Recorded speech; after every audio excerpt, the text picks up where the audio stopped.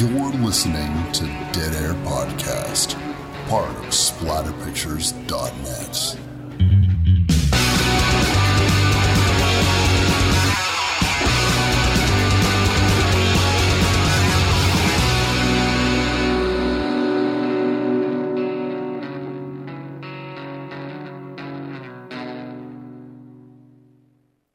What's up, everybody? Wes, Dead Air Knife here with, always, typical Lydia.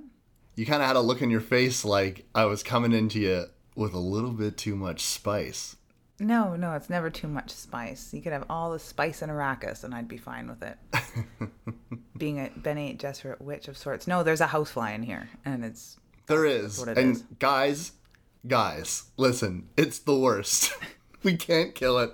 It's an immortal fly. It's growing in power. It's looking at me. It looks angry that we're here. Like it's we're in the fly's house now, is how I feel. It's being super fucking annoying. It's being like really, really territorial, and yeah, it is the most annoying fly. He took all the fly tricks and he's pulling them all on us. Oh my god, like left, right, and fucking center. On today's show, we're going to be doing the 1987 film, The Gate. This is a fan-requested film, and I'd like to point out, if you guys would ever like to request a movie for us to do on our show, you can tweet me at WesDeadAirNipe, or you can message us on the SplatterPictures.net website, or you can go to our Facebook group, SplatterPictures/Dead Air Podcast, and you can leave us a bunch of suggestions if you want us to do, or one very specific one, and say, like, I want it, I need it, and we'll do that movie. This one in particular is coming to us from a podcast called Dude, How Have You Not Seen This? Now, one of our listeners, Thomas, is part of this podcast, so I'm not sure if it's coming from Thomas specifically or if it's coming from the podcast as a whole. Yeah, it could be the guy that has seen the films as opposed to the three comics that have not seen the films that they talk about on their show. But Thomas has great taste in horror, so I'm just going to guess that it's probably his influence there. Mm-hmm. He had actually requested this and Society. Yeah, as luck would have it, Bind Torture Cast is actually doing Society for their next episode. Mm-hmm. So you can tune in there and to listen to someone who I think is far more equipped to talk about that particular fucking movie. Mm-hmm. Yeah. Not that we wouldn't have super fun with it.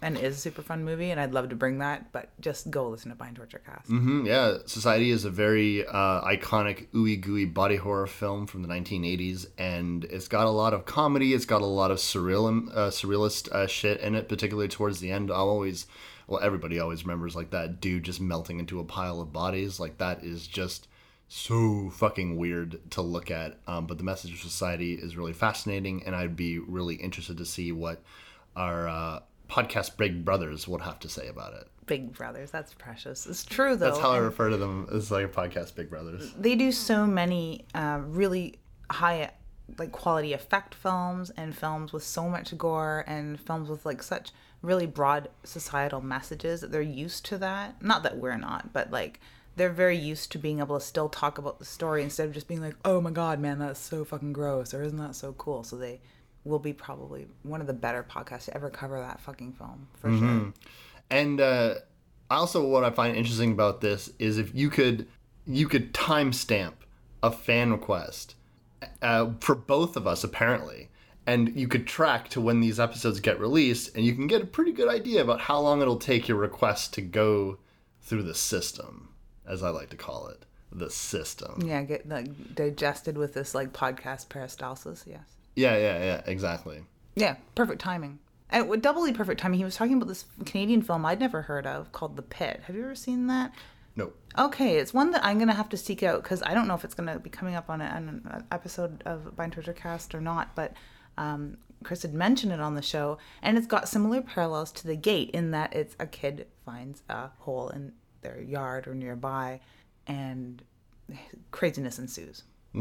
I think that this is a really good time for me to even watch this because of the fact that what the big buzz on the internet these days with Netflix is this show Stranger Things, which really, after I finished watching it, which was really, really cool show, it really reminded me of things like The Gate. It reminded me of a whole bunch of things. Like I think that when I posted about it on Facebook talking about Stranger Things, I described it as it was as if like E.T. and The Gate and Goonies and Monster Squad was put in a blender by Stephen King and David Lynch. I was waiting for the Stephen King reference because you didn't say it. Go on. And Stephen King and David Lynch put all that shit in a blender, blended it up. Well, like Steven Spielberg, like sort of nodded approvingly in the corner, like yes, I approve. And then they crap out this series, and not crap out in a very, very good way. It's amazing, and it really proves that you can have compelling horror and science fiction with a predominantly kids cast, taking it very seriously and putting these kids in real danger, and people will respond to it. You don't have to kidify things just because kids are in it. Which actually brings me to an interesting point about The Gate. Now, the original script of The Gate was actually supposed to be a lot darker. Which sounds like something I'd really like to see. Not that I don't enjoy this, that's for sure. I like The Gate just as it is, but I'd like to see this alternate universe where The Gate was super fucking dark and horrible and lots more death. Even though when you're looking at... Michael Nankin was the person that scripted this, and originally he was actually supposed to be the director on it, too. And he had talked about how he was coming from a particularly dark place in his life when he wrote The Gate.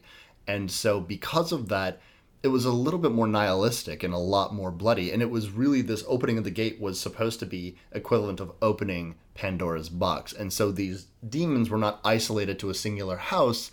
Rather, it was erupting all over the neighborhood. You know, people getting dragged from their beds, just getting ripped apart and killed. He alluded to more of the main cast dying maybe permanently, as opposed to what actually happens in the film. And he seems very pleased with what happened. But when you're presenting a script like this, especially then, you say, well, okay, we're doing horror movies, but it stars predominantly kids, so it can't be...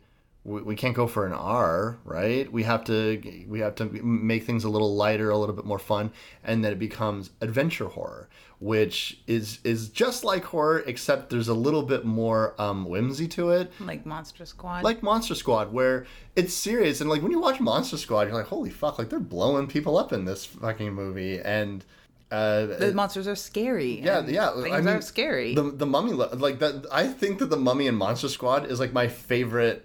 I like the werewolf. The werewolf looks fucking fantastic. They all look great. Yeah, they don't cheap out on any of the effects at all in that film. And it's the same with The Gate, although The Gate isn't necessarily targeted at as young of an audience, I don't think.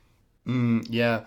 When The Gate... It's weird. When you're looking at how The Gate was released and how it was lightened up a little bit in tone, there's still moments in this film where you would think... There had to have been at least one or two mothers out there that brought their kids to see this in the theater, where they probably got to a scene where they're just thinking, oh my God, what the fuck? However, there also would have been people in that same theater that were actually a little surprised that they didn't get something a little darker, because this is an interesting story about how a script was originally written very dark. It was lightened up, and tonally it was lightened up because the studios wanted to boost something. But then the advertisement actually skewed it darker. It seemed like a more serious, darker horror film, competing with things, even though like in the late 80s, these characters had already kind of become less than serious, but the director felt that they were kind of trying to tap into the same market that was going in droves to seeing Friday the 13th and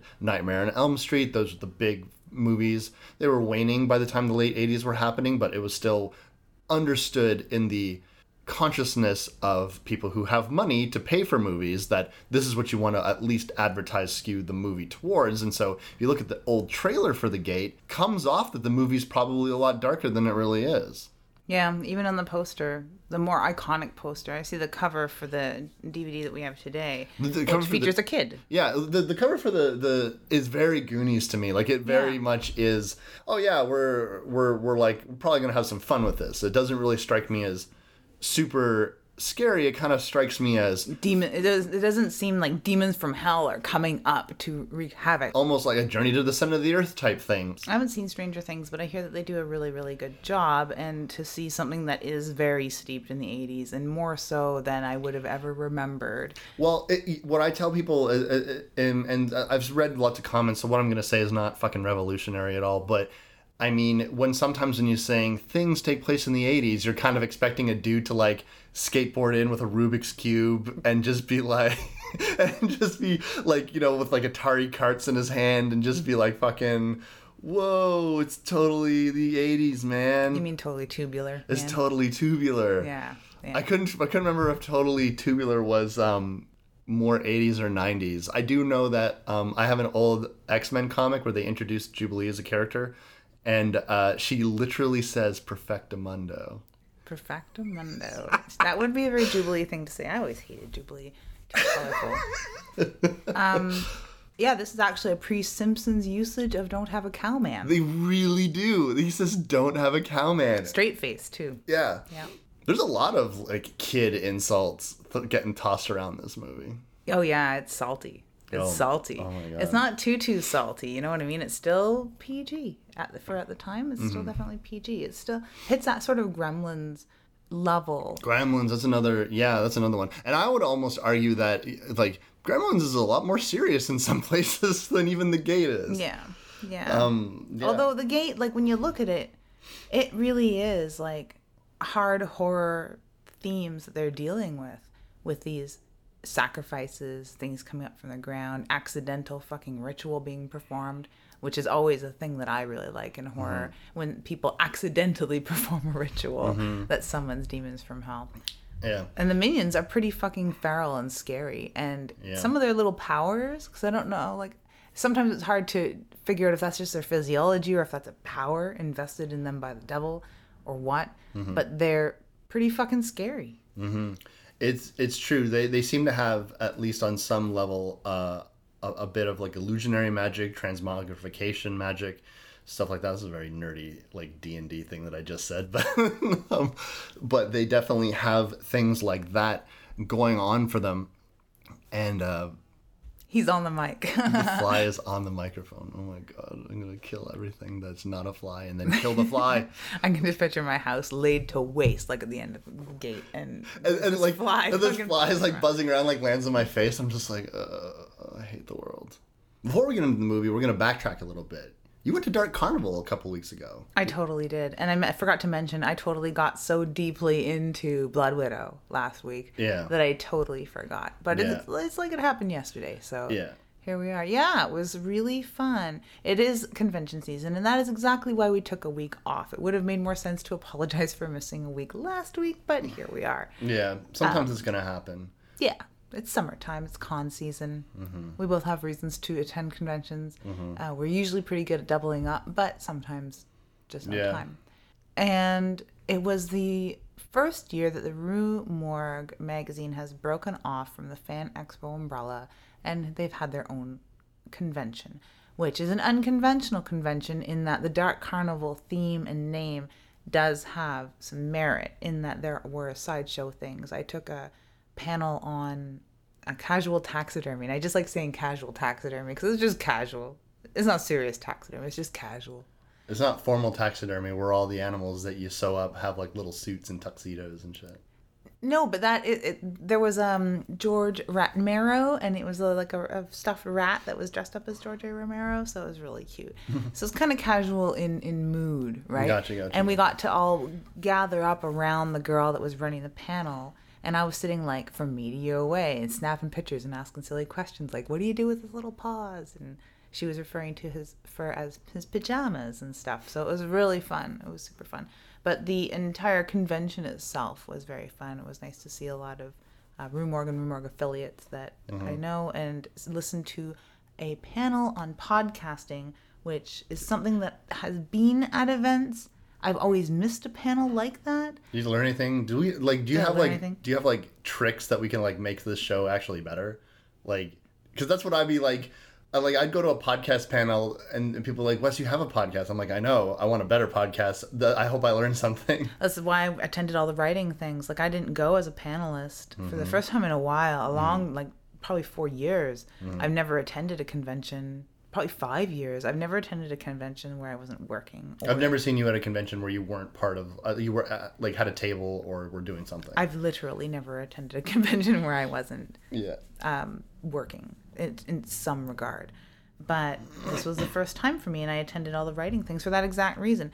As far as the podcast panel, I learned that podcasters are fucking cool people, but I already knew that. And that we're doing pretty good.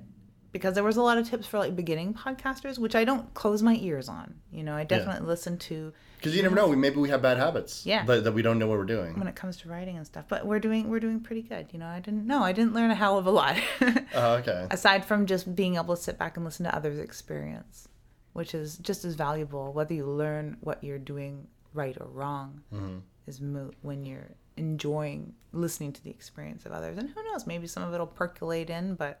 All very different shows and podcasts. One is Bloodbath and Beyond have a YouTube show, which sort of transfers. And the other was, of course, Faculty of Horror. We've mentioned Faculty of Horror a few times on the show. Well, you have. Yeah, I listen to them relentlessly. Yeah. Relentlessly. I'm actually into a new podcast, and maybe this will be a regular thing on our show where I go on about what podcasts I listen to. Aside from Bind Torture Cast, This Is Horror, and Faculty of Horror, which I listen to regularly. The Outer Dark has left their podcast host and is now under the This Is Horror umbrella. So for authors and writers and fans of literary horror out there, the Outer Dark has had a lot of really cool authors on it, and that's now one of my favorite podcasts. And you've talked about before how you have felt that there, in terms of literary horror podcasts, you don't really have a lot to choose from. No. So it's always good to know that there's more out there. The Horror of Nachos and Hamantaschen does kind of dip their toe in that, or their collective toes. But this is more of a dedicated podcast. Yeah, it definitely is, because with Nachos and Hamantaschen, they cover films and books and games from time to time, because they did that Doom episode, and they're going to cover me. And I don't know why, because they're slumming it with me. I'll be on an episode in the next 2-3 weeks or so that'll air. So I'll let you guys know. And if you guys are not convinced that old typical Lydia is just a little overachiever, somebody won an award when they were at the Dark Carnival. Oh shit, I forgot. Didn't they? Somebody went to a convention with no intention of writing anything, and then found out there was a writing competition, wrote something on a scrawling napkin, I'm imagining, in a bathroom 5 minutes before the contest started, and won the whole thing. On my laptop at Starbucks at 9 a.m, but close, very close. Okay. Actually, I wrote it in my notebook, this very notebook that I've got my Blood Widow notes and my Gate notes in. HIV. Oh.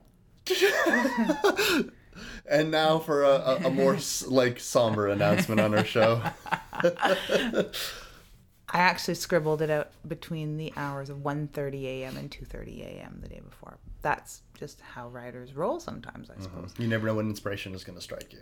Yeah, it was a fun story. It was a story that's been on my mind a lot. Like, I meant to write this story, and I just never had a venue for it, and I didn't know how it was going to come out, and I didn't know, and it just came out. So it worked out really well for that particular story, and it worked out really well for the listeners because everyone seemed to enjoy it very much.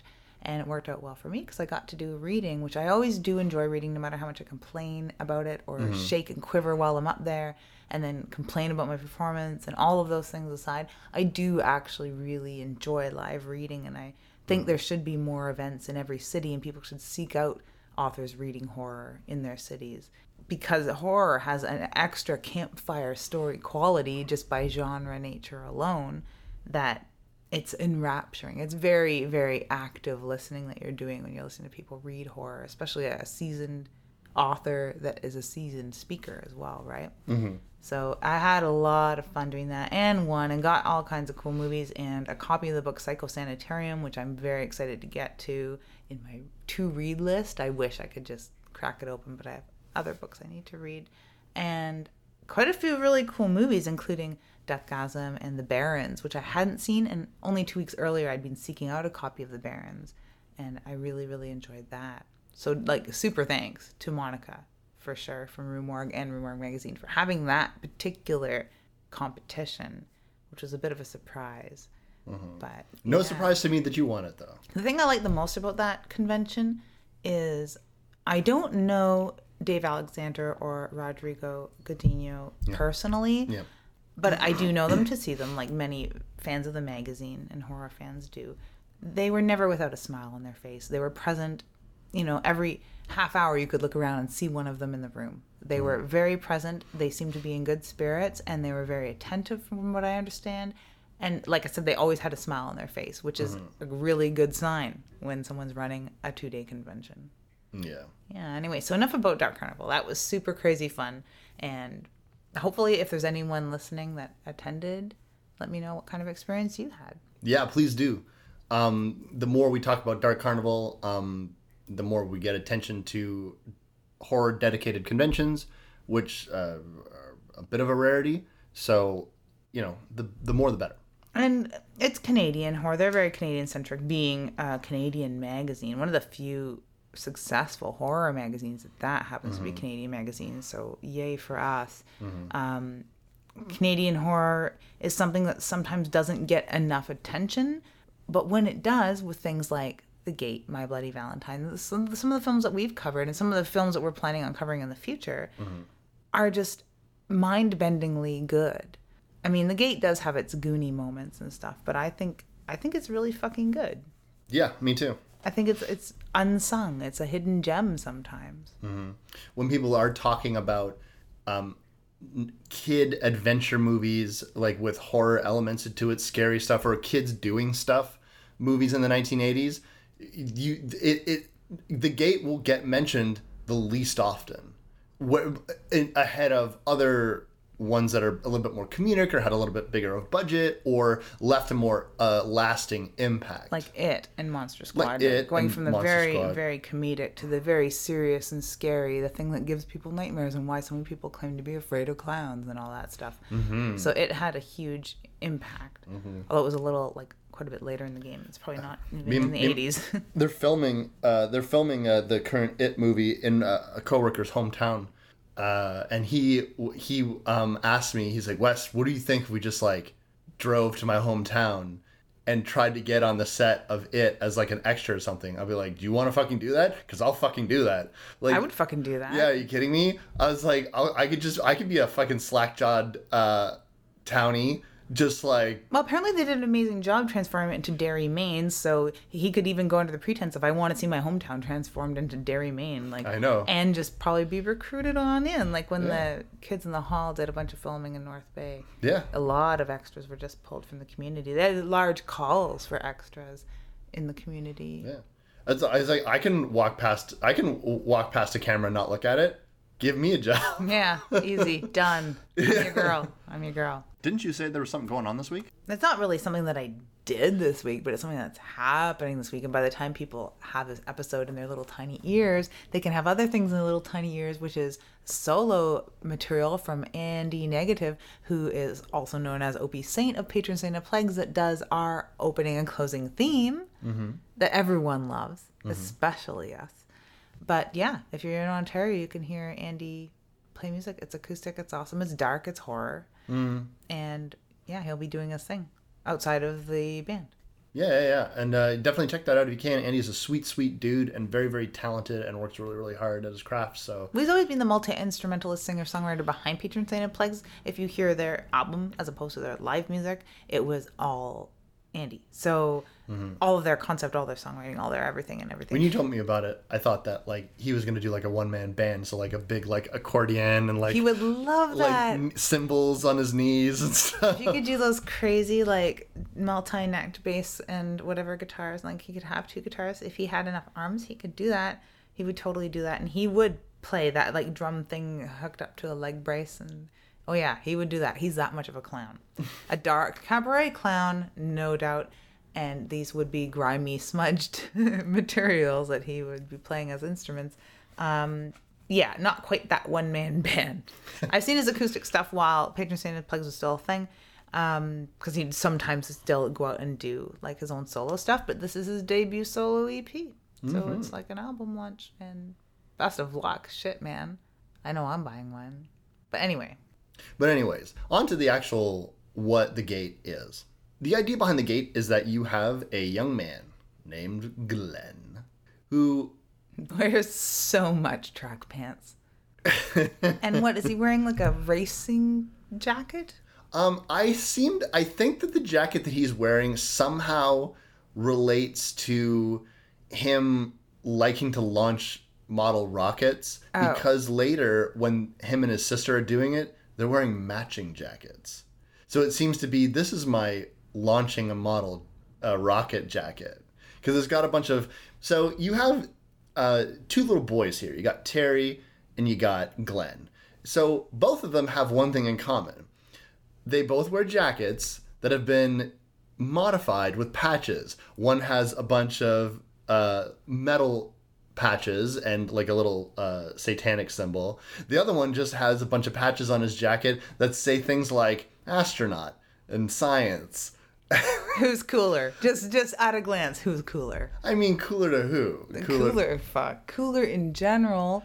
Terry has a Killer Dwarfs back patch on his jean jacket, which is amazing. They're a Canadian 80s metal band. Yeah. Yeah. And it's a massive back. It's the whole back. Like, this guy must really like Killer Dwarfs, because anybody knows in the patch culture that, like, your back patch, the biggest patch, that's your statement, man.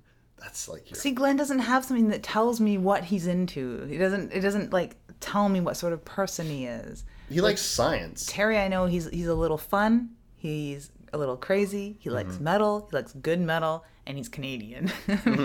And they're like, if we're gonna talk about pre-Simpsons, don't have a cowman references, this would probably be a pre-internet toggle text reference, because that's how Killer Dwarfs stylized their name and logo. So I was pretty stoked to see some pre-internet toggle text.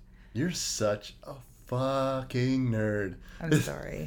It's true. I need a back patch that says, "You're such a fucking nerd."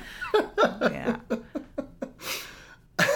But yeah, it's neat that they do have this like diametrically opposed jacket patch culture among the two of them, and are best friends, not enemies, the way they will be when they hit high school. Yeah, it's true, because one of them will fall into the popular crowd, whereas the other one's like, oh, he's that weird kid that likes all that dark music. I kind of feel like Terry is still in that phase where he's just transmorphing into a metal kid, because, you know, he's still got a very prim and proper haircut, and he's got kind of dorky glasses and shit. He's like I called him when we were watching the show, he's like a human mullet to me. He's like business on the top and party at the bottom. So his head is all business. Like, you know, like if you look at his head, you're like, you know, probably middle management insurance guy. But you look at his lower body, and he's all decked out in his metalhead clothes. It's cool. They mentioned briefly that that Terry's mother had died recently. Is that their reasoning for the fact that he likes dark metal music now? Well, it's Glenn's dad's reasoning for it, and it's really unfortunate, and I would call shenanigans on that sort of reason. Well, I don't understand. Like, I literally do not understand what his mother dying has anything to do with what music he's listening to. That was, I think it's got to be like a huge holdover from the blaming of things like comics and entertainment for people's bad behavior. And then we're getting into the satanic panic sort of era where the devil is the cause for everything, and the devil is in everything, and the devil's influencing the children, and the children are all metalheads are all Satanists, obviously.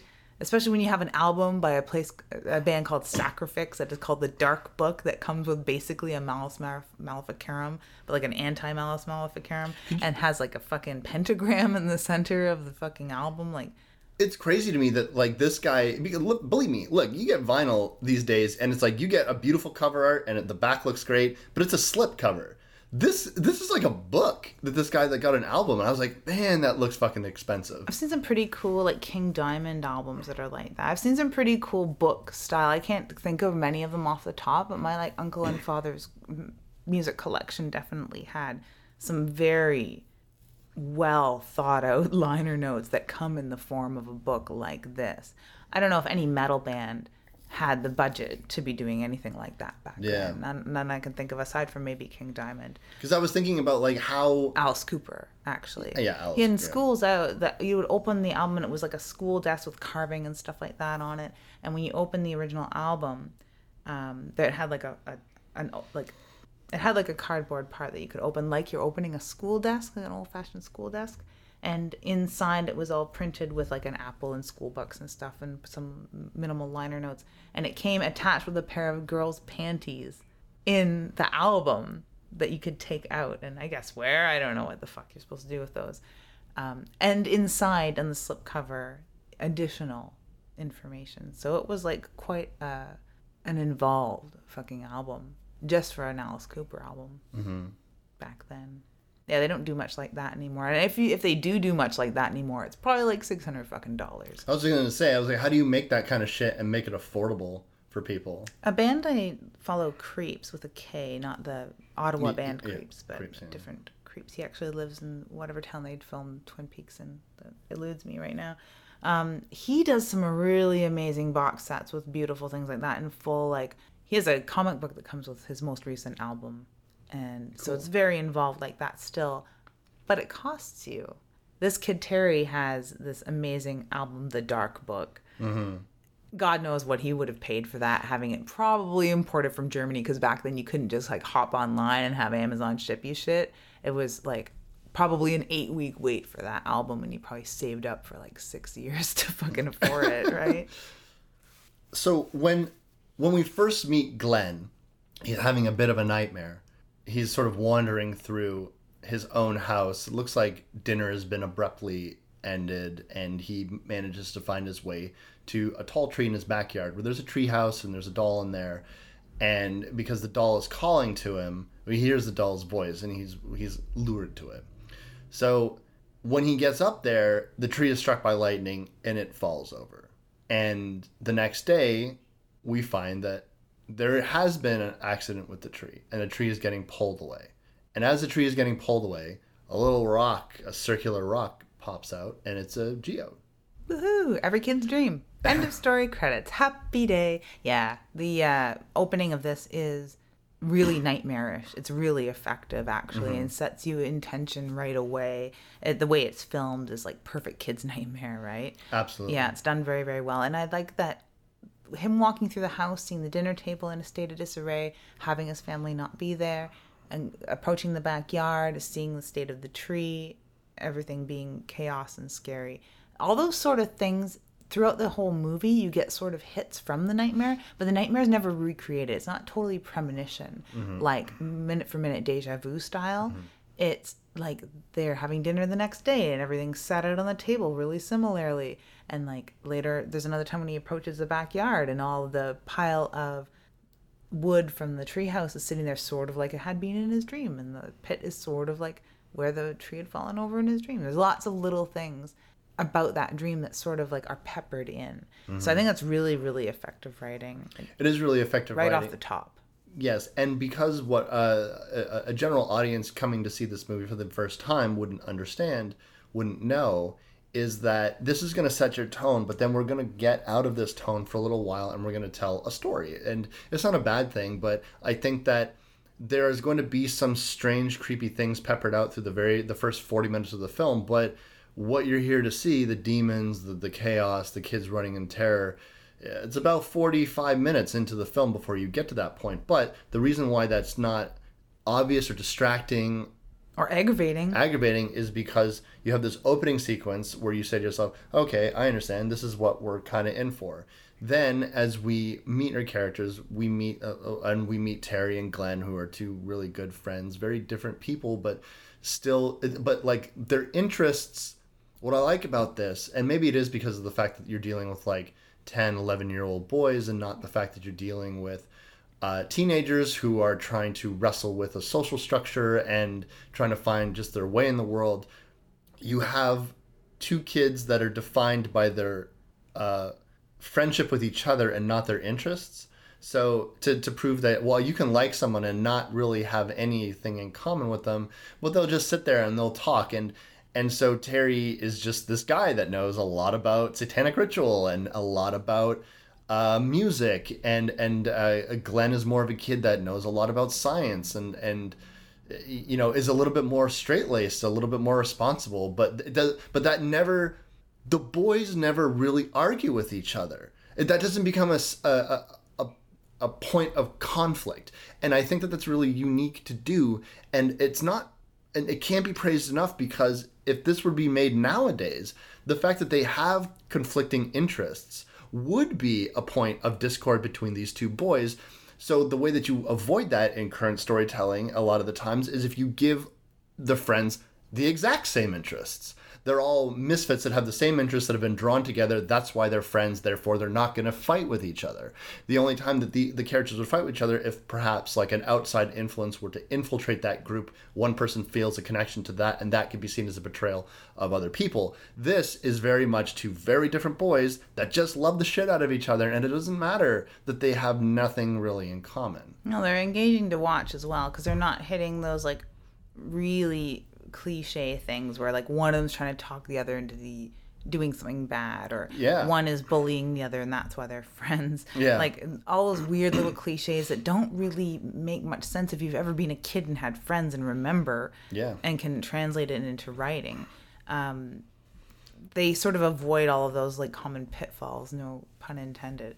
But like the fact that they just genuinely get along works really, really well, especially with Terry being who he is, being a bit of a latchkey kid, super responsible, and super knowledgeable, and just really an understanding, sweet kid. Like, he is a super understanding, sweet kid, where normally a kid like that would be painted as the devil incarnate because he's into metal and he's summoning fucking demons.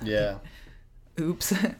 He is genuinely a good kid. So when the one instance where they are sort of doing bad kid stuff, where Glenn wants to shoot off a rocket, but his dad has said he can't because he burnt the top of the roof by accident, setting one off by himself. He needs to have supervision. And Terry says, I'll supervise you. By then you know them well enough, because the story's progressed a little tiny bit, that you trust this kid. You don't think that he's going to be like, well, I'll supervise you and we're going to fuck shit up. It's not coming from that place. It's literally becoming like, your sister won't do this because your sister is a few years older. She's a teenager now. She wants to go shopping and she kind of cares about boys and stuff like that.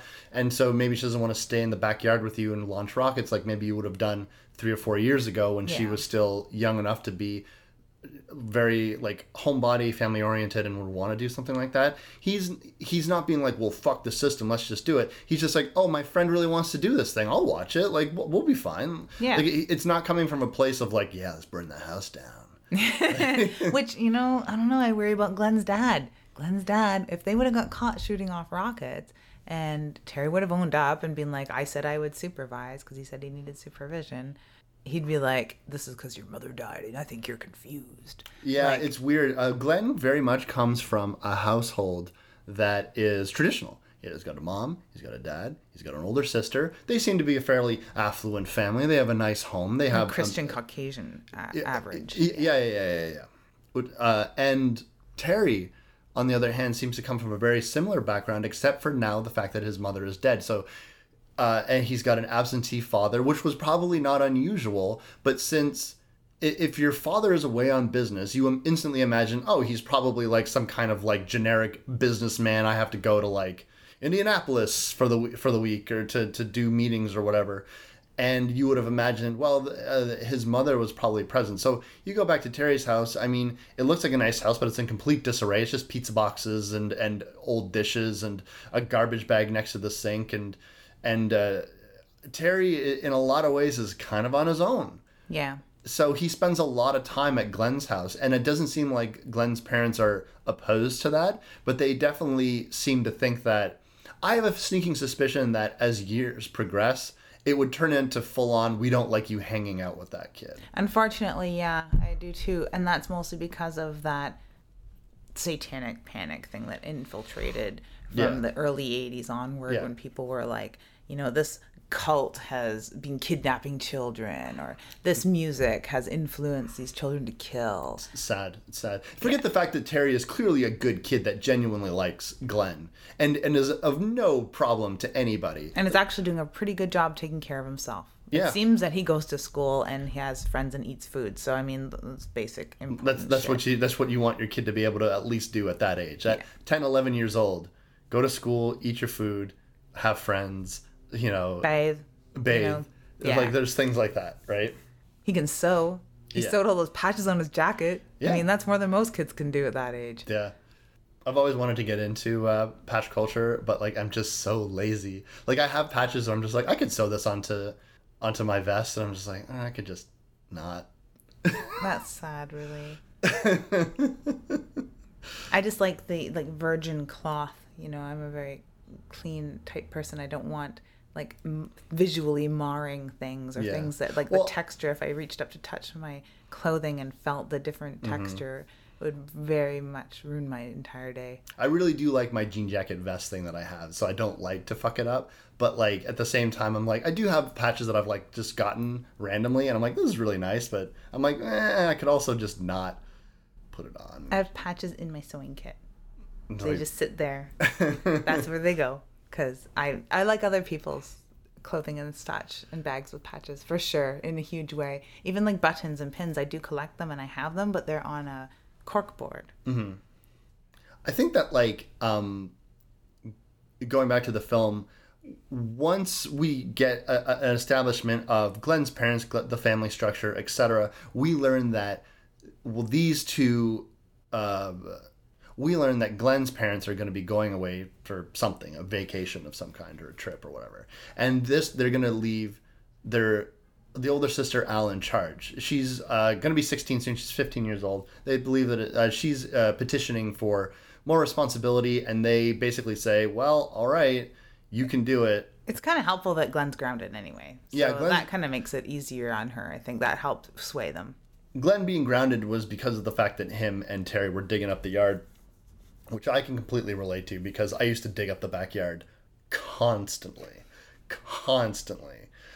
My dad used to give me like these vague threats. It's like, what if your cousins were back there? They didn't see that hole that you filled in and they freaking break their ankle, huh?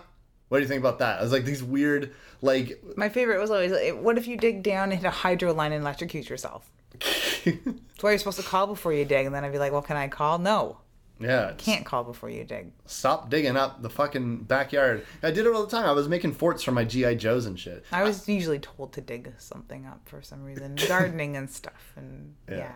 No, I had a very G.I. Joe-centric childhood, and so like a lot of my time was spent like making battlegrounds for my G.I. Joes. I like that you actually had some like, hefty geodes that you used. I did. We when we were cleaning out, my grandmother had some storage areas in our back basement. We had a very large house when I was growing up, and in the back basement there was like this closeted area that was really big. It was, we were never allowed to go in there because it was all your grandma's stuff, and I think my grandmother was just getting rid of some of her things, and so we wanted to go through everything. There was this big old box of rocks and there was geodes in it and stuff like that, and so on top of digging up the backyard, I would take the geodes and like shove them in there, so it was like fractured alien landscapes that Cobra Commander could fuck the Joes up with, because in my world, the Cobra Commander always won. As it should be. Yeah. It was the same way when I played G.I. Joes as well. Yeah. I think we had very, very few actual G.I. Joe figures. Oh, really? Yeah. Like Army Steves and stuff? Anyway, I'm getting so distracted. You know what? I'm looking at like 10, 11-year-old... I'm looking at some like 10 or 11-year-olds like playing around and shit. Just makes me think of my own childhood. Oh, totally. I have the same problem exactly, because I think I was 12 when this film would have come out. Yeah. So it was definitely hitting that sweet spot of 80s horror for me as it happened. And Terry looked like half the little boys I dated when I was 16 years old. So, I mean, yeah, it probably helped influence my thinking in many ways. Yeah. I mean, I wrote a story, Bad Shepherd, that seems to be taking place in this end of town while the gate is happening across town in the suburbs. Like, literally. So, yeah. Very influential. And really hard for us to not keep meandering back about our lives and pop culture and socioeconomic climate at the time when watching a movie as rich as The Gate. It's true. I don't have a lot of memories from the 80s because I was a wee lad, but since like I was a fairly generic kid, I feel... like they're kind of like hitting all those interests. And even though Michael Nankin had specifically said that he originally was trying to write the script more generic, and so it would appeal to the broadest audience possible. But then what he ended up doing was actually taking real life scenarios, real life fears that he had, real life stories that neighborhood kids would tell him. About like a man in the wall, like when he moved into a neighborhood, and a construction worker allegedly died in there, and so like it was ghost stories like that used to freak him out, and people responded to it very specifically. And he said what it taught him was the fact that specific childhood anecdotes can ring true to people. In the same way that like you look at the internet nowadays and there's so much fucking like weird shit about that I totally relate to. Like, here's a little cartoon of a big pile of black laundry, and it's like the struggle of looking for that specific black shirt in a pile of black shirts, and I'm like, oh my god, I'm so that. You know what I mean? And then it makes these, and even though you have like these passing thoughts when you're doing these things, and you think, oh my god, like my life, like can you believe like the dumb Like little the person that drew that black pile of laundry really needs to learn how to fold, but they thought it was like really just relating to them, but then it has this massive broad audience. I can see that, because I think of all the like weird little urban myths you heard when you were a kid, especially about other houses, but maybe about your own house too. I'm kind of glad that I hadn't been told that my house was a murder house till I was like, well, it was only like 4 years ago that I found that out, but I'm really glad I didn't know that when I was 3. But that's a sort of like story that other people definitely could share, unfortunately, that they've grown up in a murder house or had all of these weird urban myths around their house or neighboring houses and stuff. So everyone seems to have had, unless you live a really boring, sheltered life. There's that, for sure. Yeah, but a lot of people do live in cities, so it's a little more rich that way and a little more relatable. And that's part of like writing. Write what you know is the thing that most writers are told to do. I've heard, don't write what you know because you don't know shit, write what you want. That's more like my favorite. But you do write what you know, and it does, other people do relate to it. I think that like my perspective on writing, and believe me, I'm no expert, is just that write to your passions. And if and your passions will likely coincide with what you know a lot about. But I think, like, for example, if you don't love world building, don't do a story that requires a lot of world building, and don't think that you have to do a story that requires a lot of world building. Tell the story that you want to tell from the perspective that you want to tell it, with the things that you're interested in. That will translate into the narrative. Anything else is just going to seem like you're marking time or working, and you don't want to seem like that. Anyways, that's a fucking big tangent.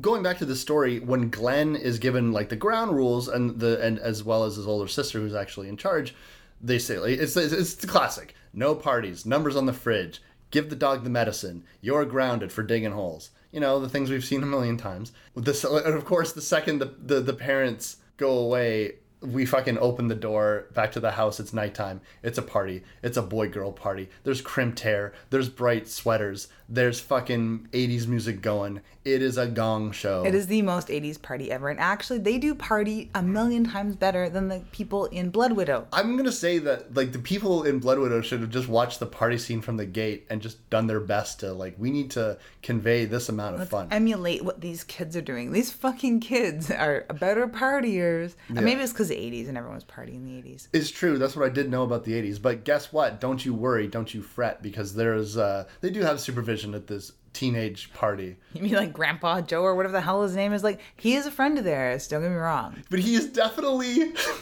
at least, conservatively speaking, a decade older than everyone else there. You want to talk age gap, so like I could hang out with some of my 23, 24-year-old friends being like 40 years old, and there's not much of a fucking difference, and we would have met during school, at work. That's really it, because I don't go anywhere else.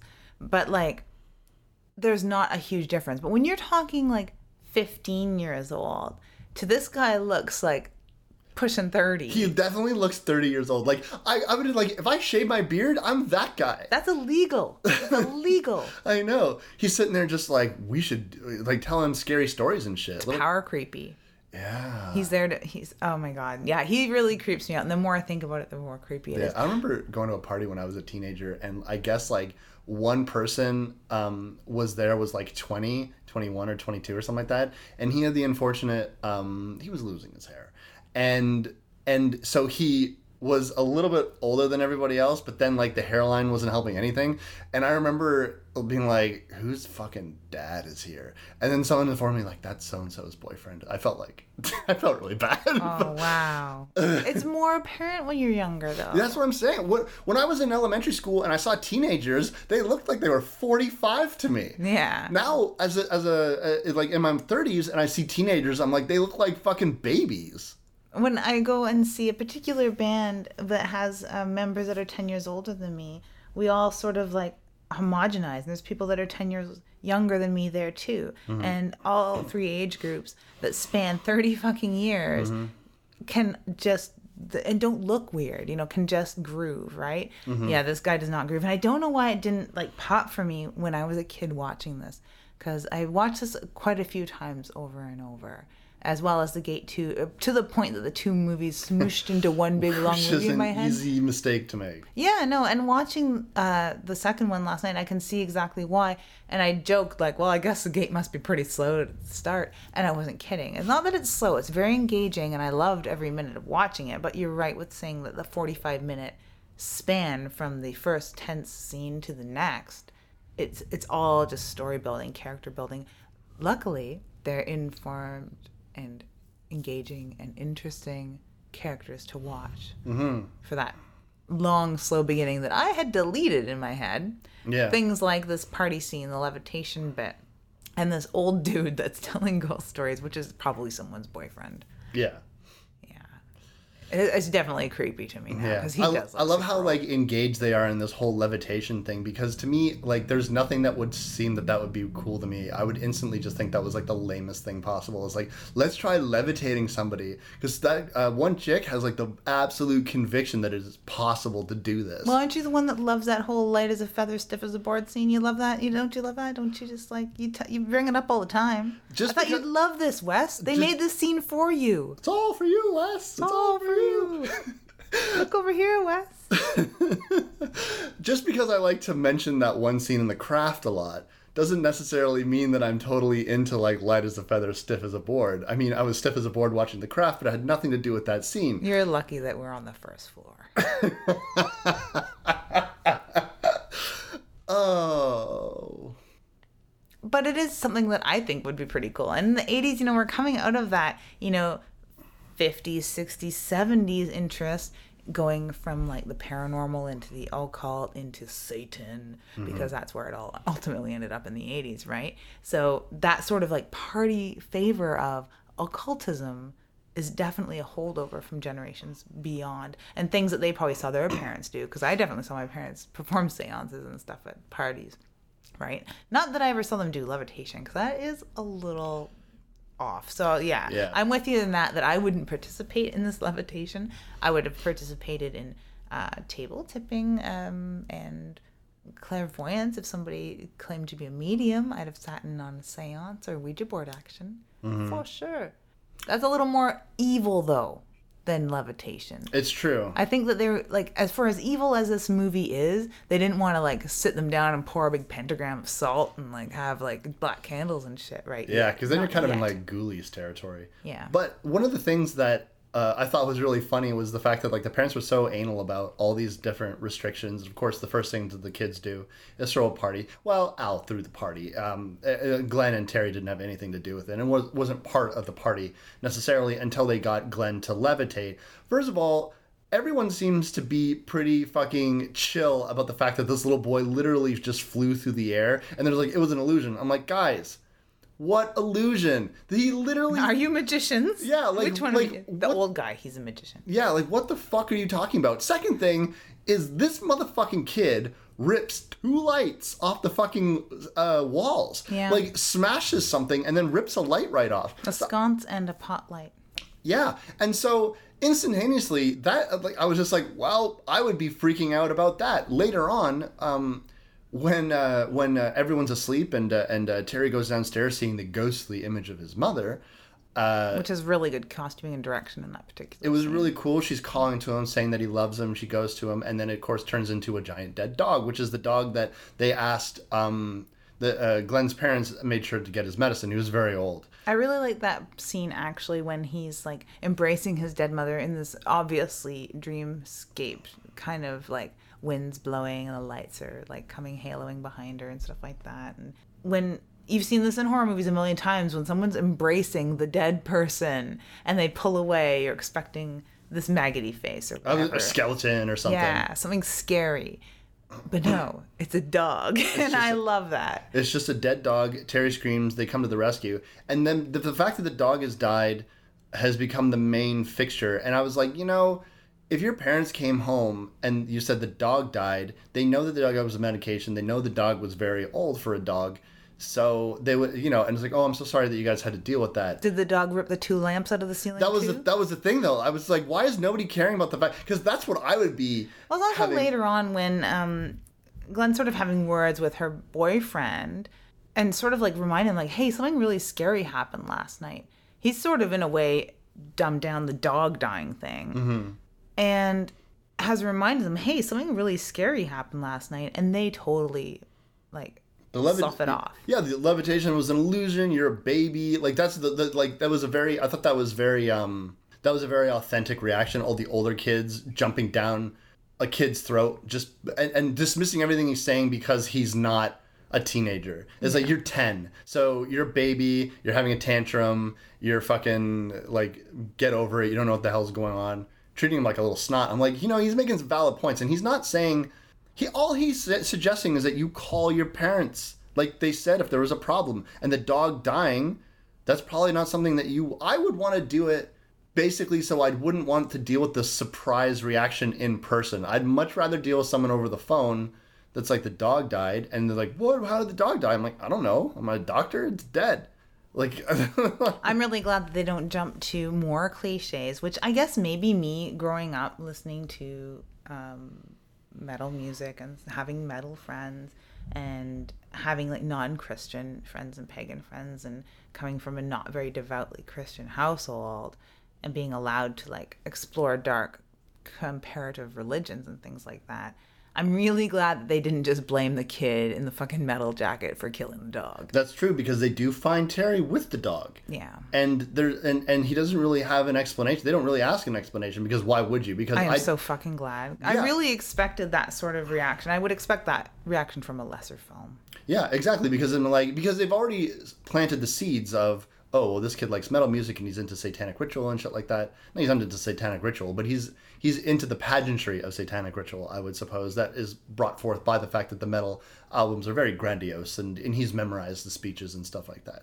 Also, after the dog dies, you're right, there's not a second where anyone thinks that Terry has anything to do with it. Thank God. And I'm overly protective of that as a subculture. Mm-hmm. Very, very overprotective of that. So I definitely notice these things, and I like wait for it. Like, don't you dare fucking blame that kid for anything just because he has a fucking back patch or because he listens to Sacrifix. I definitely want to check out and see if this band exists. I know it doesn't, but yeah. I want this vinyl with the fucking book on summoning demons, for sure. Because they're so cute. They're so cute. They got little tails. They do. I love their little faces. And so after the aftermath of all this, it's kind of like the fallout of like, well, the dog died. I guess like Al is very adamant about not wanting to call the parents. I believe it's probably because she wants more time without the parents there, and there's a chance if you tell that the dog died that they'll come home a day early. So her attitude is they're all coming home tomorrow. The dog's still going to be dead. Yeah, dogs die. He died of old age. Dogs die. It's not a big thing. Yeah. It's not like you burnt down the house or pulled a bunch of lights out of the wall. Oh, wait, you did pull lights out of the wall. You did pull lights out of the wall. But there's no threat to them, and there's nothing that is going to change the dynamic of them being alone there together at all. Mm-hmm. So she's right. I totally agree with that. Yeah. Now, she's taking care of the dog. And by taking care of the dog, I mean she's apparently given it to her boyfriend. I don't understand what the fuck is going on. But, well, that's what guys are for. Here's the dead thing. Deal with it. Yeah. They also dig holes in the yard when you need a whole dog. Not when you don't want a whole dog, but when you need one dog. You hand the shovel to a guy, and they just automatically start digging in the ground. Yeah. When I was a young man, a teenager, a raccoon died we had a fountain. It's granted. We had a pond. We had like an artificial pond in the backyard, and a raccoon had drowned in it, and it was very sad. My dad insisted that I was the one to get rid of the dead raccoon that had been sitting in fucking water all fucking night. And let me tell you something, Lydia and listeners. I'm not good with dead things. Like, I'm not good with dead things. And you're like, but Wes, you're a horror fan. I am. But that's not a dead thing. That's a movie with special effects. When I'm actually put in front of, like, a fucking dead animal, squeamish is a mild way of putting it. And so me trying to get rid of this fucking dead animal probably looked ridiculous because I'm adamant about doing it because I've been given a task, follow through to completion, but I don't want to touch it and I don't really want to look at it. So If it was a wet, dead thing, if any of that wetness would have touched me, I would have fucking lost my shit. But, I mean, I'm pretty good at bucking up and dealing with whatever it is that I need to deal with. Dead things happen rarely, thank God. But I like how this guy is, he's just, he's expected to take care of the fucking dog. He has a dead dog wrapped in a blanket in his back seat of his car. Yeah, that was the thing. I was just like, you just tossed like 30 pounds of dead meat in your fucking backpack, like in the back of your car. You have a blanket. The blanket's not even covering it properly. It's not like a big blanket. Like you can see the dog, and he's just like hefting its weight, and he's like trying to figure out what to do with this. I think it's movies like this that have erroneously convinced people for eons and centuries that men deal with dead things like this. It's not cool. It's not fair. And of course, where is he going to put the dog? Yeah. Maybe he's a dead things kind of guy. He's not a hole digging kind of guy. But he does find a hole that's already there. This is an interesting aspect of this movie. It's not one thing that happens that opens this gate. It's several things that happen that open this gate that really you would miss some of them. Because it could be, like, if this was a lesser movie, it would just be one whole scene where they read, like, a passage from a book while the dog died or something. I don't know, but like there's all these things that don't seem related and are very subtle in the plot. Terry goes home, his dad is not there, he's just like rocking out. Looks like he's never seen a guitar, let alone held one in his entire life. And my favorite comparison would have to be the kid rocking out to We Are Freaks at the beginning of Hedwig and the Angry Inch. It's about the same level of rocking out. Oh yes, I almost envisioned that like the actor playing Terry was told the director was like, okay, you're jumping on the bed, air guitar, go crazy, you got fucking metal music going, you're a big metal fan, and he's like, wait, what's a guitar? And he's like, no time, action. So he had to like imagine in his head what a guitar might feel like. Yeah, it was pretty loosey goosey, but yeah. He was full of energy. He was rocking out. And then he all of a sudden decided to like recite what was going on. And it reminded him the art of this album and the things that they were saying after, him and Terry during the party had opened up the geode, and it was luminescent. It was beyond what they were expecting. It was magical almost. And then they wrote down this strange language.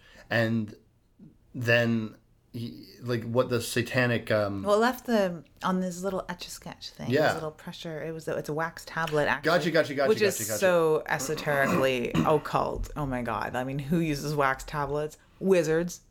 This one had Big Bird on it, so Big Bird is probably the gateway to Satan. Yes, definitely. Have you ever watched that show? Like really watched it? I have, yeah. Secret Satan everywhere. Oh my god.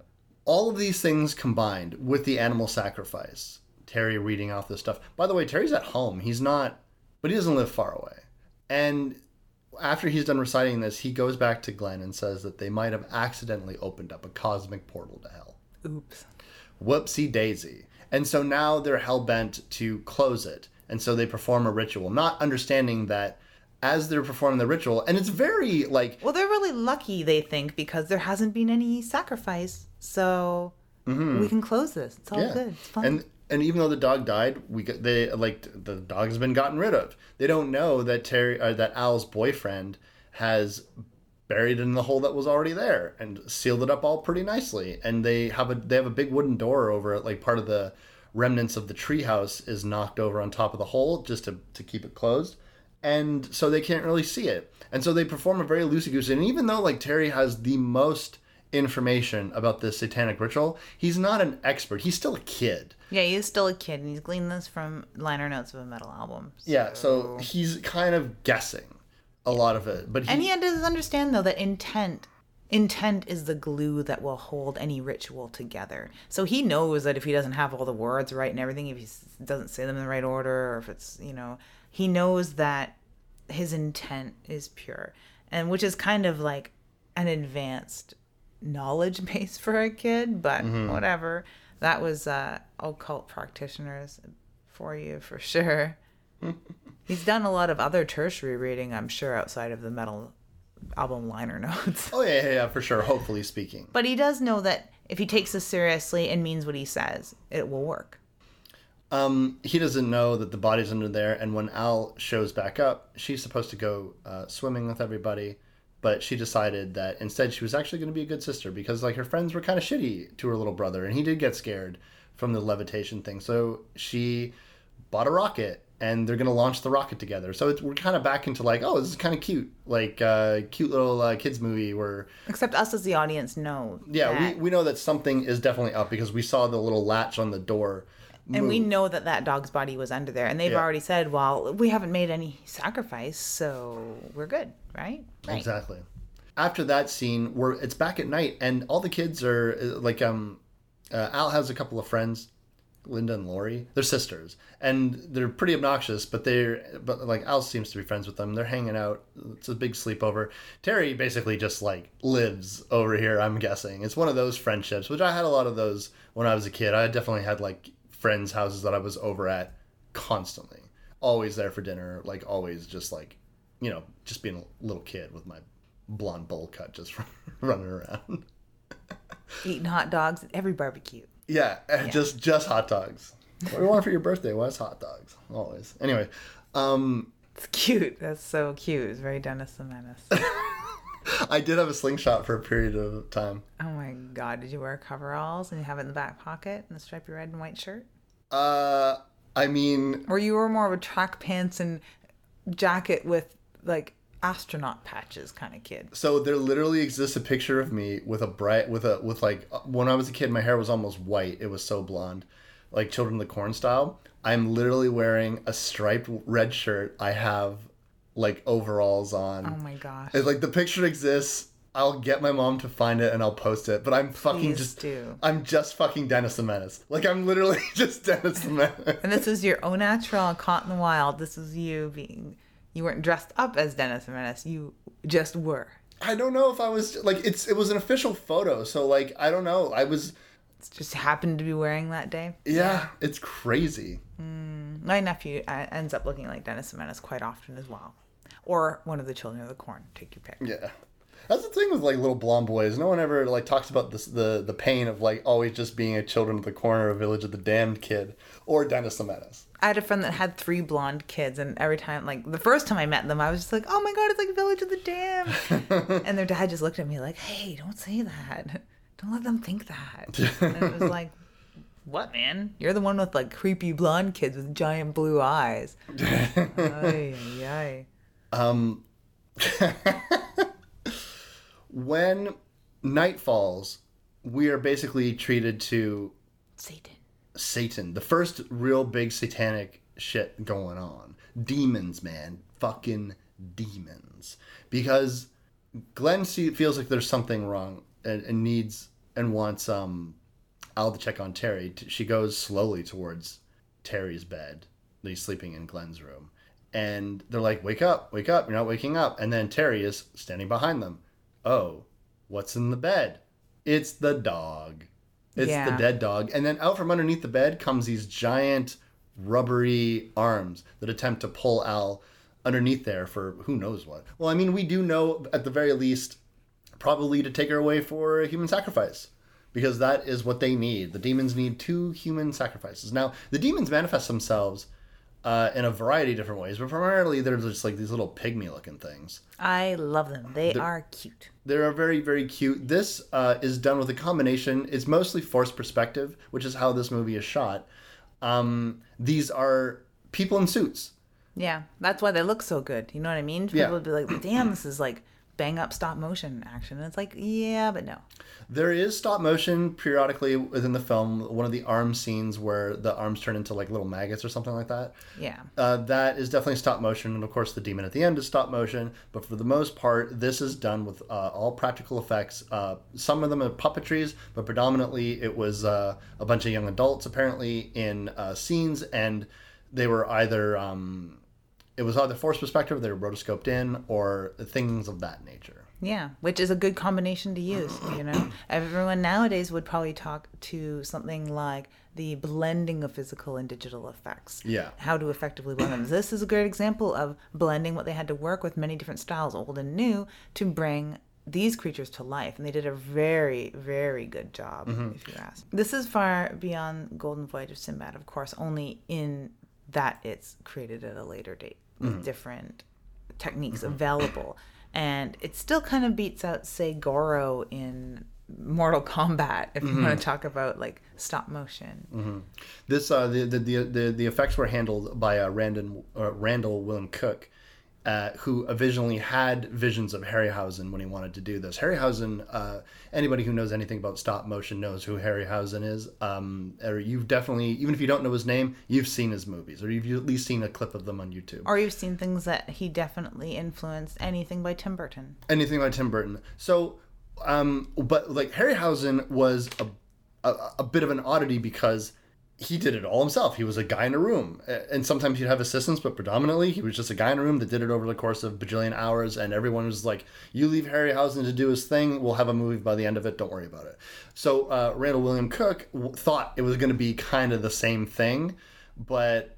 So much easier and quicker to just put a kid in a suit, man. Yeah. And especially for the facial features you want to be getting from these creatures, because they do emote very much. And that is why I would like one as a pet. Not 2 or 3, because then they might cause too much trouble. But just one by itself I would love to have. So it was really, really cool effects, and it really, really works well. And these little guys, you might think that individually they're not that dangerous, but there's like fucking 12 of them, 20 of them, 30 of them. Yeah, we're getting into Gulliver's Travels here. Yeah, so they all work together. They're all really trying to like pull what they're looking for, and we find this out very quickly, is that they're looking for 2 human sacrifices. Terry's is going to tell us this much. Well, they're trying to figure out how to protect the house because they lose power, and with him and Glenn, their sister, and her sister's 2 girlfriends in there as well. And everyone's sort of screeching and howling and running around. It's a really great scene, really good tension builder. And you're like, oh my God, here we go. We're getting pretty horrific. We have them trying to leave the front of the house. Glenn immediately sees his parents. Which we know it's a trick. We just know, because at this point we can trust nothing. Yeah, and so, his father grabs him by the throat. And in what I would say is easily the most horrific scene in this entire film, it's Glenn pulling on his father's face, which then bursts, and just all this white pus and goo and slime comes up, like almost like in Demons. Very Demons-esque. And the thing's head just drops, and it's just like this rotten green black pile of fucking shit. And it's just about at this point where I would think, as a parent, like there had to have been parents in the theater at this moment that just thought, oh, fuck. Yeah. Because like that's going to give someone nightmares. Because, you would think, well, maybe I can bring my like 7-year-old. Thank God, though, because if this is being sold to the harder horror crowd who had rented it hoping for a hard horror film and got what they've gotten up to this point, which is very, Stephen King It's a story about kids, right? It's not really about the demons and the monsters up until this point at all. So it'd be like, okay, I thought this was a horror film, right? This is what they came there for. So if they needed their horror wad blown, at least they got it here in the scene, because it is like really scary and very gory.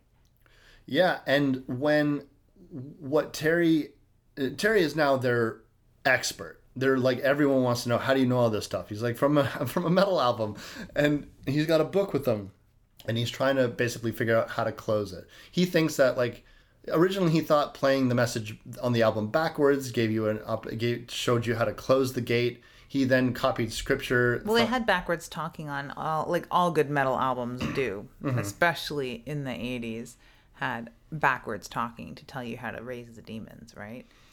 So when their original plan doesn't work, now he thinks that what they need to do is basically go back to the hole, close it, while banishing the demons, and they basically just need to get to the backyard and do it that way. They can't call for help because the phone erupts and melts. It's a really cool effect. And I'm surprised that didn't stick with me. Like, I'm surprised that the melting man's face and the pus didn't stick with me. Watching part 2, I remembered a lot more of the pus gross, really fucking gross scenes. But I didn't remember that at all. It didn't stick with me. And the melting phone didn't stick with me at all. Mm-hmm. I'm really surprised, too, because they're very well done.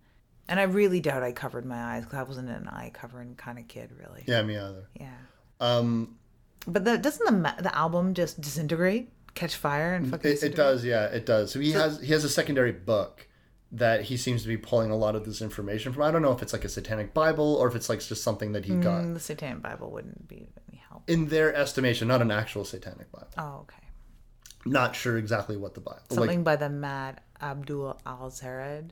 Yeah, something like that. Some sort of Necronomicon. Yeah. Ish book? Yeah, like something that he got at Barnes and Noble. No. Like, I'm just saying that, like, he has access to this book, and Terry ends up falling into the hole and losing the chapter that he needs to read from to finish off the last of the ritual. Now, Al's friends have completely hidden inside. They've seen some. I'll go back to this in a second, because they've seen some shit and some things and some stuff, and they're terrified. They're screaming, and they're hiding in a closet now. And when Terry is down there, he is getting bitten and accosted by these little demons that the hole is just full of them, right? And this hole is huge now. Like, it's fucking super deep. It's a huge tunnel. Yeah, and you keep following it, it'll go all the way to hell. And he eventually, thanks to a little quick thinking by Al grabbing some debris and some rope, they managed to get him out of there. Now, he can't seem to find the book anymore, and he can't find the chapter anymore, so instead he just throws the entire book out of frustration, which seems to seal up. It wasn't a Bible. It was a Bible.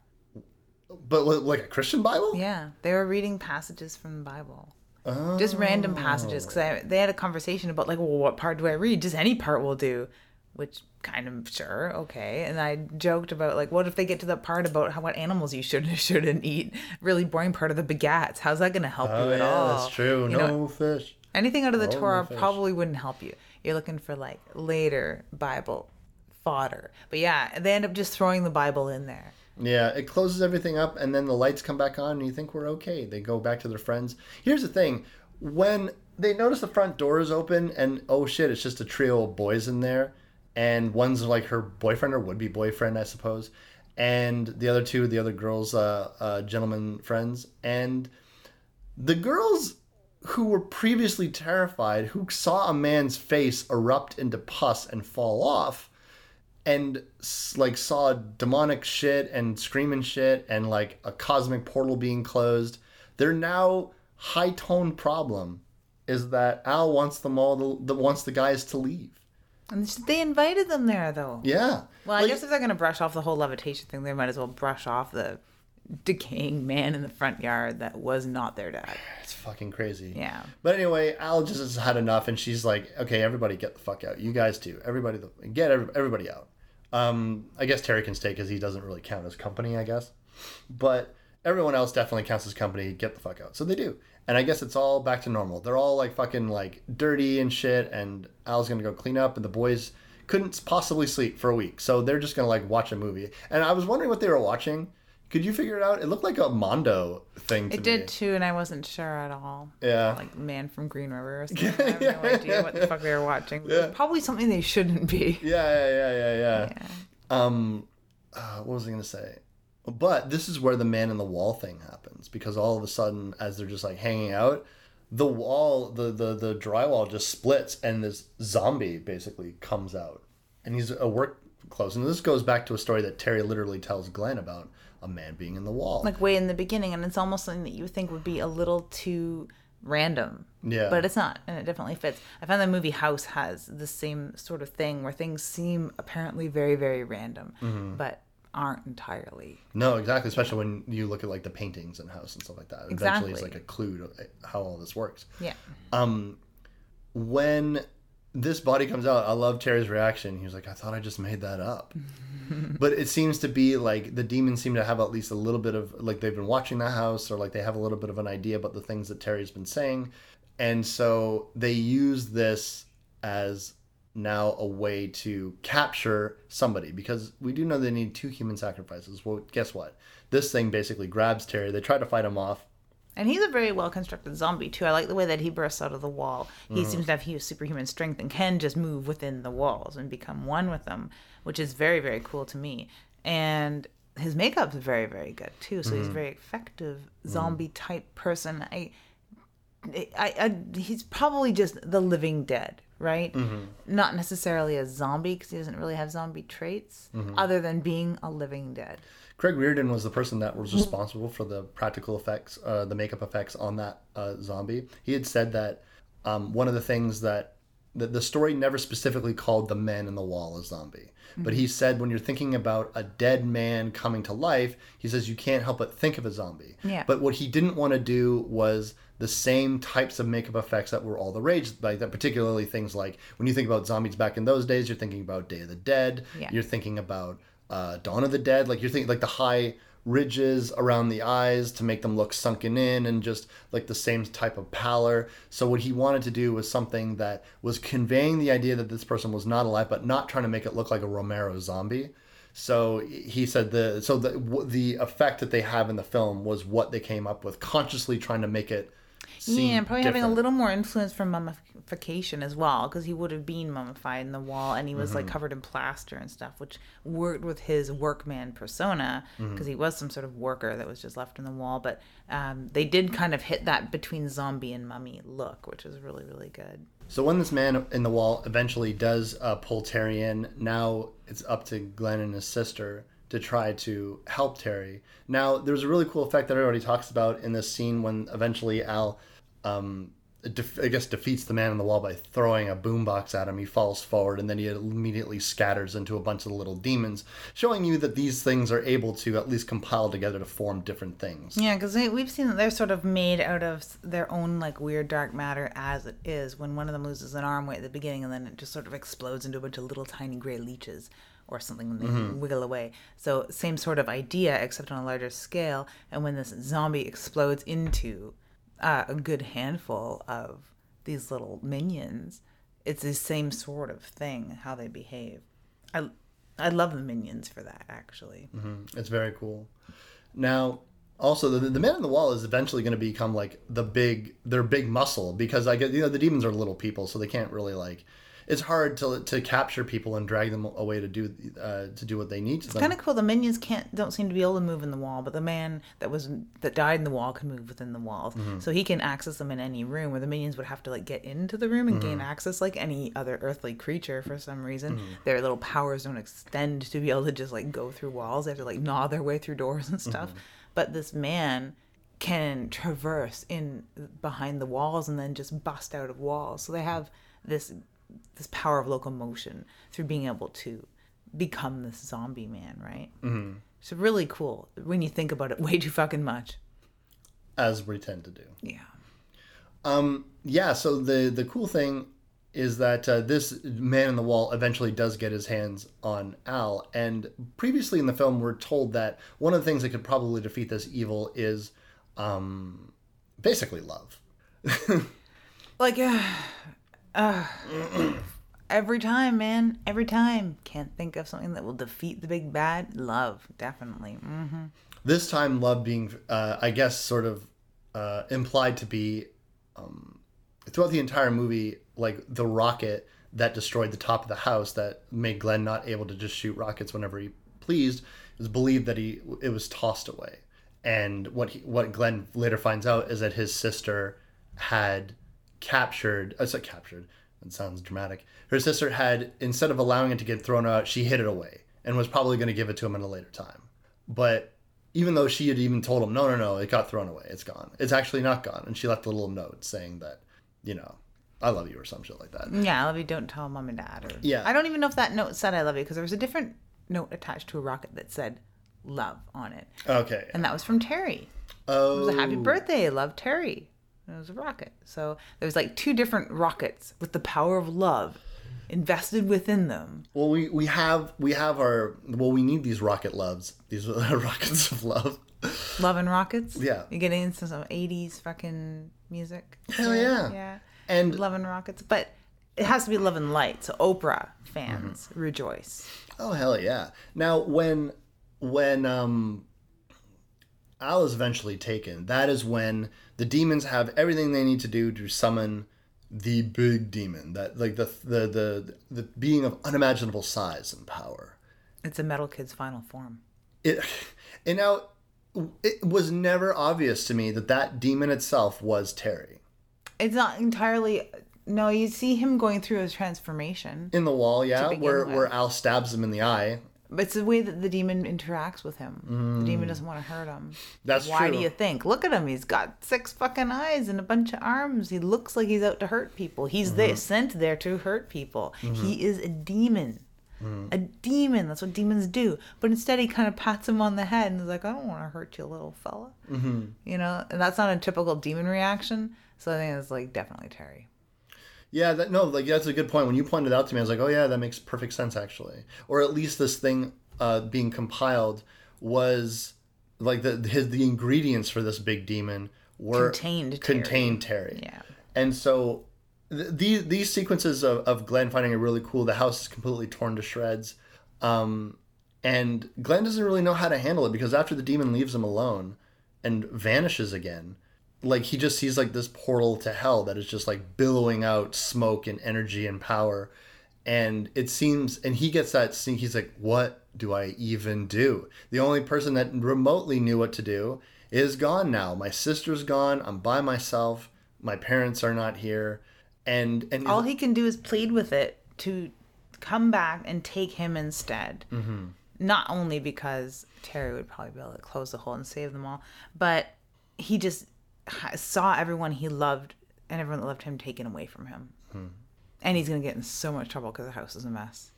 It really is. Yeah. It's really, really well done, though. This Portal to Hell is way better than any CG piece of shit that I've seen in a million other movies that they open portals to hell.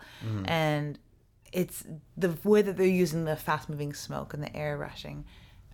Very, very, very well done. No, yeah, absolutely. Yeah. For like mid-'80s. Oh, yeah, for sure. It looks fantastic. Particularly this movie had a budget of like $2 million, $2.5 million.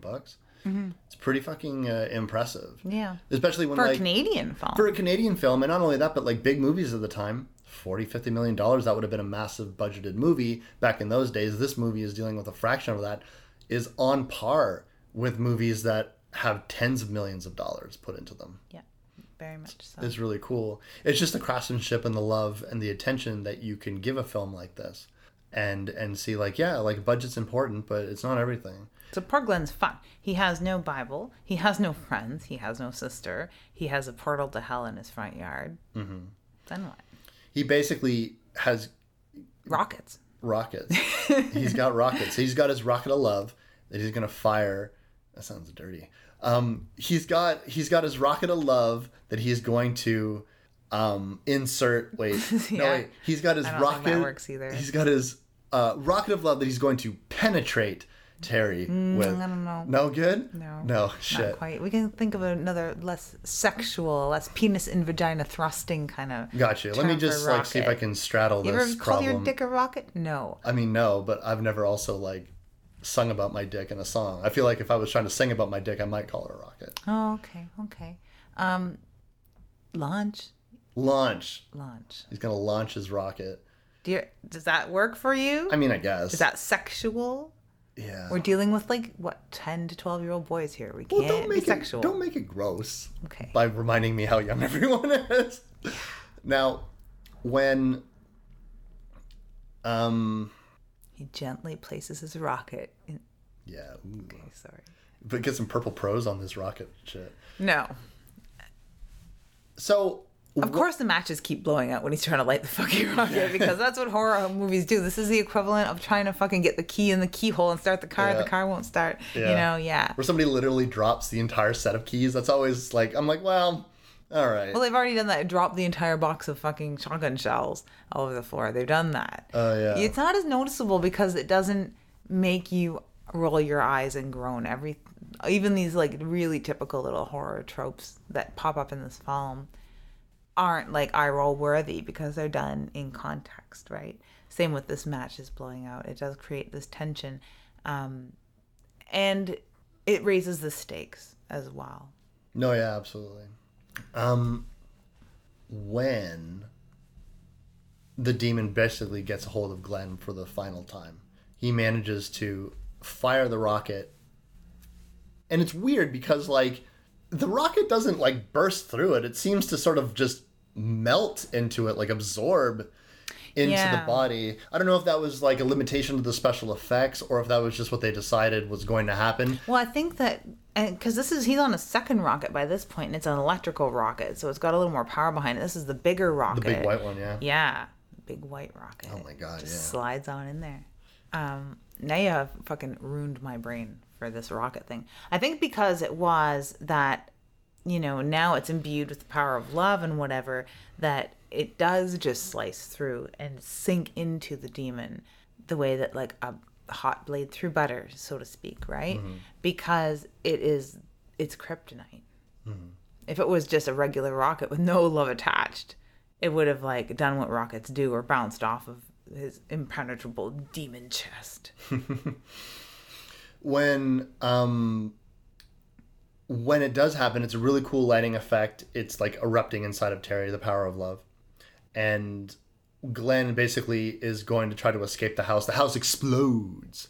And then Terry is like, Glenn is sort of flipped out of the front door. It looks fucking great. There's quite a few little tiny techniques used in this that will remind you a lot of Evil Dead. A couple Raimi-esque camera follow shots, and like this too. Just a couple, just enough to make me be like, hey. Good comedy horror shots on ya.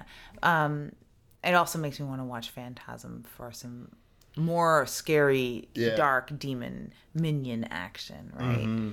But yeah. Phantasm's a good flick. Fly number 2. Yeah. Where's your warning fly? It's over here. This is one of the things where I think that, like, if producers or if studio heads had any notes that I could see the seams where the old script really is there, but with a little bit of seams on it. Not quite smudged in enough to the new material. Yeah, because when Glenn is looking out onto the portal of hell, I would think that this would be the scene where people are getting dragged out of their beds and, like, you could see the demons just attacking everyone. Yeah. You could cut that for budgetary reasons because I'm sure this portal costs fucking enough money as it is, let alone filming scenes of, like, demons attacking and killing people. There seems to be some other stuff maybe missing here. I'd like to see the cutting room floor for this one, because not only seeing the seams where you could have filled in a lot of the original intent for this film, there seems to be a few harsh cuts where everything is edited so very smoothly in this entire film. It's not until this end portion where there would be different ideas happening. And I even think there'd be more like neighborhood death happening from the middle onward. I really, really do.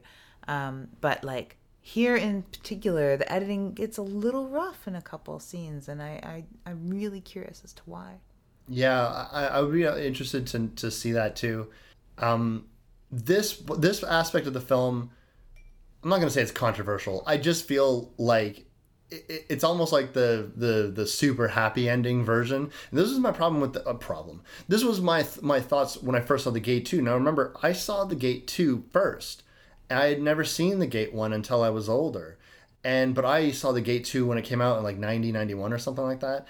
And I watched that movie a dozen times because it was on the movie network and I happened to like it. And so I just kept watching it every time it was on. And one of the things that I was like, well, that's a very cheery ending. But as a kid, I was like, oh, I'm happy because the characters I like survived. In the first Gate movie, it's the exact same thing. Yeah. Both Terry and Al, once that demon has been vanquished, just sort of come out of a closet. Yeah, they emerge unscathed. Yeah, as well as the dog. Yeah. The dog is also alive. So we're all... What survives in Gate 2? The hamster. Which was, like, eviscerated. Yeah. The hamster was absolutely destroyed. And by the way, I even thought, like, well, okay, so the hamster's alive. No one knows that hamster's alive. No one knows that hamster's there. It's like a bird's just going to eat it. Like a hawk's going to swoop down and just, like, grab that hamster. Yeah. This dog died of old age. So it wasn't like... It was, like, used as a ritual sacrifice. It was used as a ritual sacrifice, but, like... But it was a happenstance. Accidental, yeah. I love accidental rituals. It's hilarious to me. Yeah. But, like... So it's not as much of a stretch, really, as the hamster. But it is, like... Yeah, it's way too nice, neat, tied up with a bow. here you are, MPAA, maybe have your blessing. Yeah, it really seems to me like that was tacked on, like, and everyone lives. Or maybe parents in the theater going like, oh, I don't know about that face melting scene. They're like, oh, well, the dog lived, so I guess Junior's not going to have nightmares. Yeah, it's like you already have the dog died, the face melting scene. You have Terry possessed, getting stabbed in the eye. You have a cadaver walking around, missing portions of his face. You have Glenn getting an eye in his hand. And yeah, then we glossed over that. We did, because I've never really understood it. Yeah, it doesn't make a lot of sense to me how he's starting to get like possessed or something. Like I don't really know what was going on. Again, that was also like Army of Darkness has that eye scene, but this time Glenn just straight up stabs his eye hand, which is a very tough decision for a kid to make. Oh, like very brash decision. This 11-year-old kid just grabs a piece of glass, and stabs an eyeball in his hand, which has gotta feel weird. Oh my god! And he probably saw it coming.